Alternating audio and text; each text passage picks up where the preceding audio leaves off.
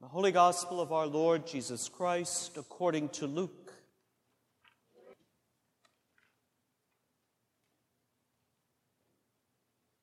At that very time, there were some present who told Jesus about the Galileans, whose blood Pilate had mingled with their sacrifices.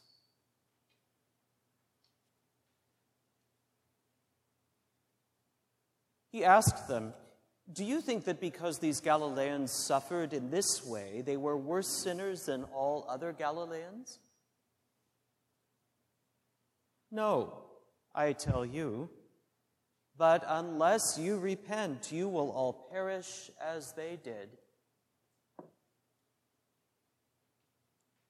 Or those 18 who were killed when the Tower of Siloam fell on them, do you think that they were worse offenders than all the others living in Jerusalem? No, I tell you. But unless you repent, you will all perish just as they did." Then he told this parable. A man had a fig tree planted in his vineyard. He came looking for fruit on it and found none. So he said to the gardener, "See here, for 3 years I have come looking for fruit on this fig tree, and still I find none. Cut it down. Why should it be wasting the soil?" The gardener replied, "Sir, let it alone for 1 more year, until I dig around it and put manure on it. If it bears fruit next year, well and good, but if not, you can cut it down." The Gospel of the Lord.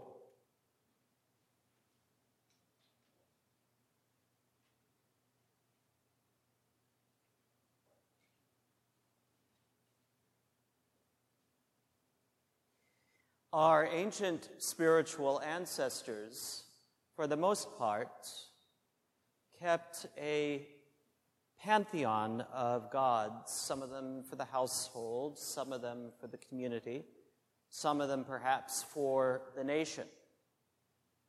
And each of those gods had a particular name and had a particular role in their society. The ancient Israelites understood that to hold the name of a divinity was to hold some power over it.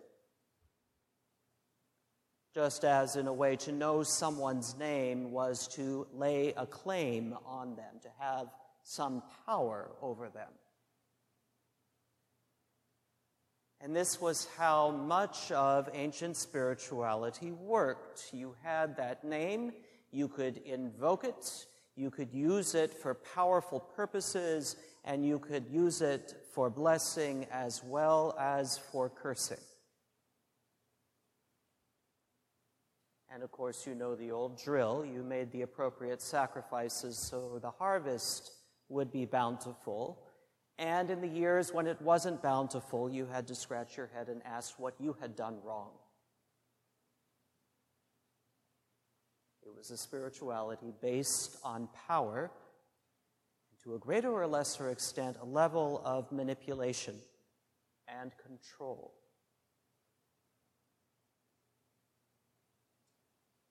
Into this context, we hear that very familiar story today from Exodus, where Moses meets the God of the Israelites on the holy mountain, Horeb.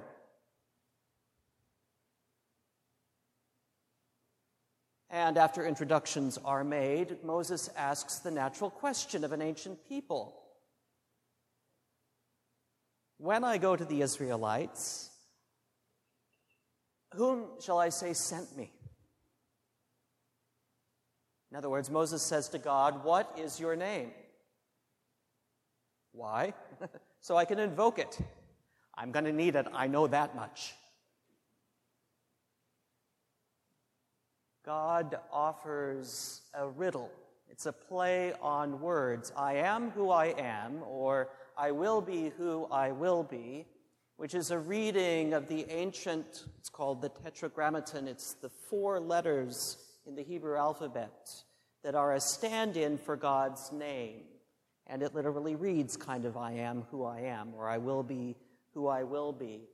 But the ancient Israelites understood that this was so significant that they refused to give God that specific name, and even more importantly, they refused to utter it in public worship. They would later substitute for it Adonai, which means Lord, which is why you see the Lord a lot in our contemporary English translations. All of this by way of saying, this is a God who will not be possessed or controlled. And maybe saying something fundamental about the very nature of existence, of being itself. It's kind of a radical and new notion for a strange people who swept away the pantheon, at least over time, and embraced this singular God without a clear name, a God they could not control.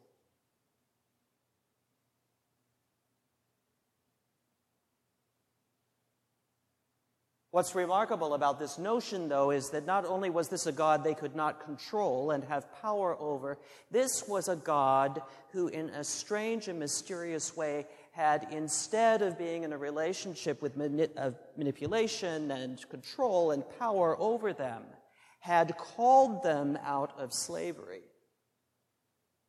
out of bondage, into freedom, and gave them a fundamental choice. You can follow me, or you can choose not to. It's up to you. Moses is given the task of persuading his people to follow. And it digs deep into the tradition of covenant that was made with their prehistoric ancestor, Abraham. A covenant, it seems, that God already knows they're going to break and they're going to walk away from. But God is still bound to it and will remain faithful. The covenant will remain. The people will wander. They will wander and they will return over and over and over again. So they will be named Israel. That is, those who struggle with God. Is God without a name?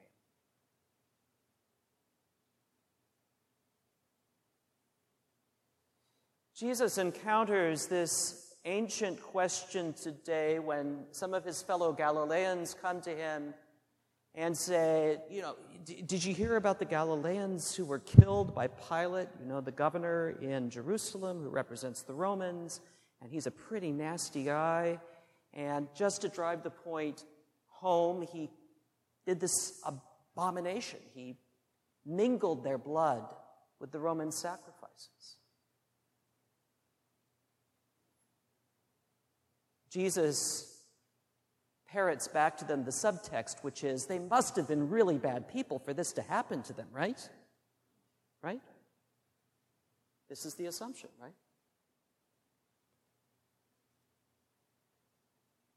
Jesus says, no, that's not how it works.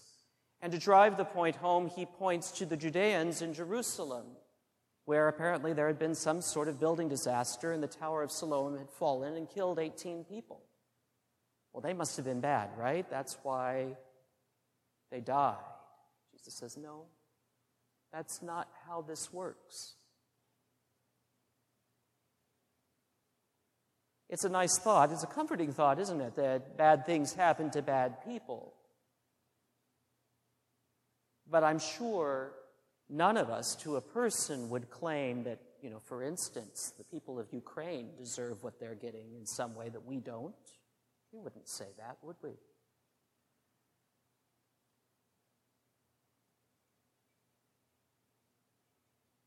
Jesus again pulls out an alternative to that primitive faith where we think we have the control in our hands and we can determine our destiny and our fortunes, and that our good fortunes are a result of good behavior and our bad fortunes are a result of bad behavior. But Jesus says, no, that's not how this works at all.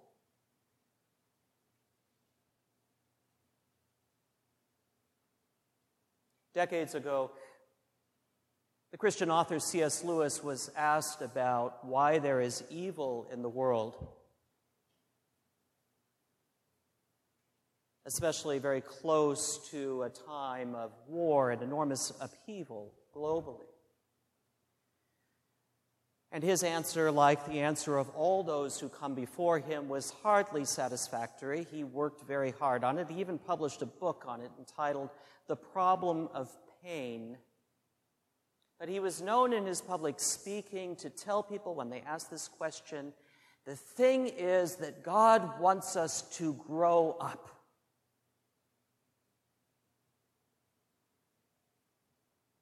And it is a little bit like raising children. Many of you have done this, and you know what it's like. We don't raise our children to be puppets on strings or automatons, do we? In fact, we consider people who just want their children to be representatives of themselves not to be very good parents. We raise our children to be independent thinkers.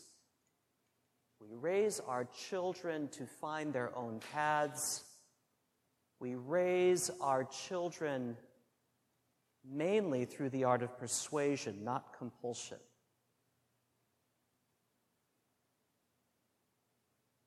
And most of us who are parents have the scars to prove it, right?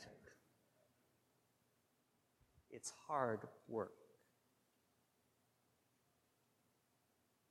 But we know we've succeeded when our children are able to make decisions on their own, when they're able to make their way in the world, when they know when they need support, and when they know when they need independence. But most of all, when we see them reaching out to others in love and compassion, right? That's when we know we've made some inroads. That is how God relates to us. That's Jesus' point. He uses that image of the fig tree in the garden, and there's a way in which Jesus is the faithful gardener. And what does he do? Well, he takes manure and he puts it around the tree to cultivate it, to try to get it to bear fruit. This is what we do in our lives. We have more colorful terms for this, but we take the hard things of our lives and we plow them back into the ground, and we hope that they help us and those around us to grow up and bear fruit.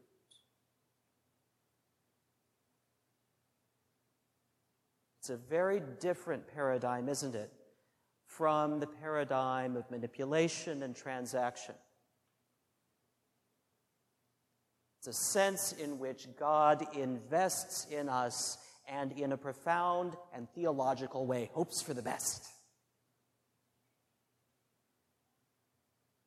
And as Jesus reminds us, the time is short. We may have several decades left. We may have a decade left.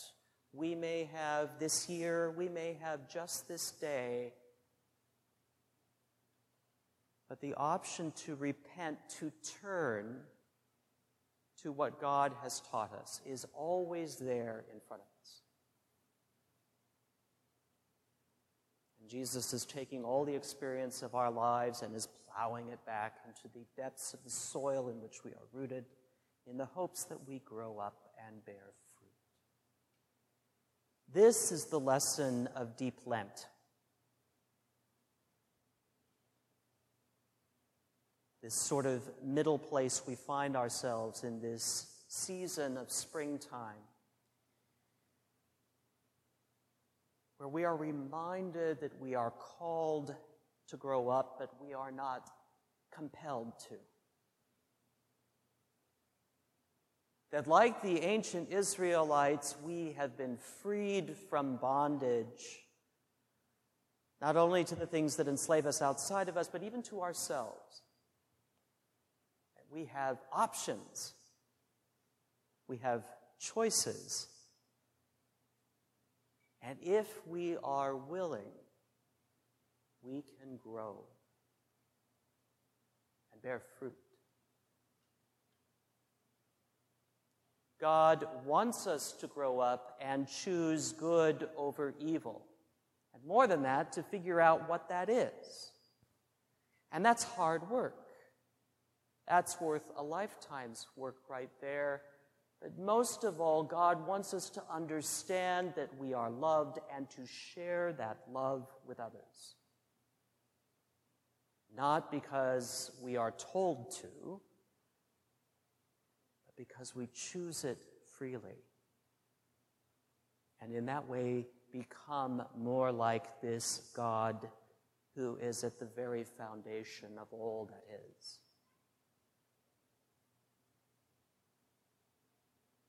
This is our God.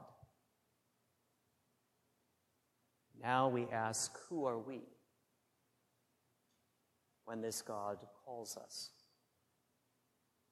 I am who I am, says this God. And there's a way in which we should parrot back, well, I am who I am too. So now what?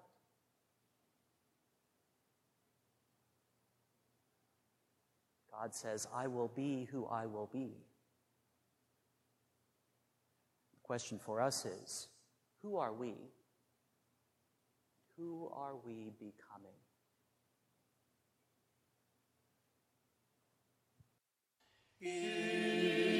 Thank you for listening to this sermon podcast from the Episcopal Church of Our Savior, Mill Valley, California.